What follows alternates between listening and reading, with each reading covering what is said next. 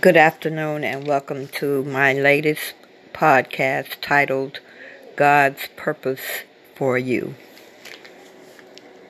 Purpose in life is far more important than property or possessions.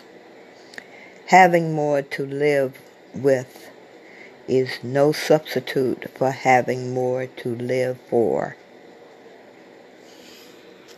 I repeat, having more to live with is no substitute for having more to live for. The two greatest days of your life are the day you were born and the day you find out why. God has a specific purpose for you. In addition, God's general will for all of us is revealed in the Bible. In the passages for today, we see what God wants for you and for everyone. God's calling for all of us is to be known by Him and to know Him. We cannot escape God's presence. He knows everything and He is everywhere. Look to God for guidance. Your hand will guide me.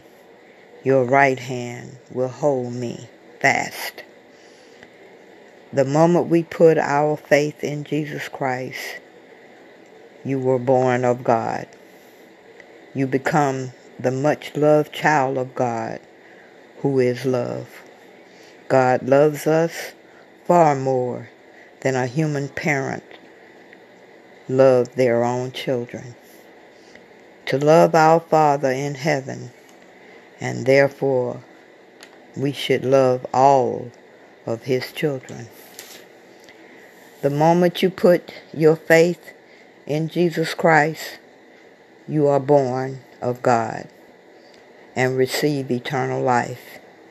God wants us to be confident that Jesus really is the Christ, the Son of God. He wants you to know that you have life in His Son. He wants you to have confidence in approaching God, that if we ask anything according to His will, He hears us. And if we know that He hears us, whatever we ask, we know that we will have what we asked of Him.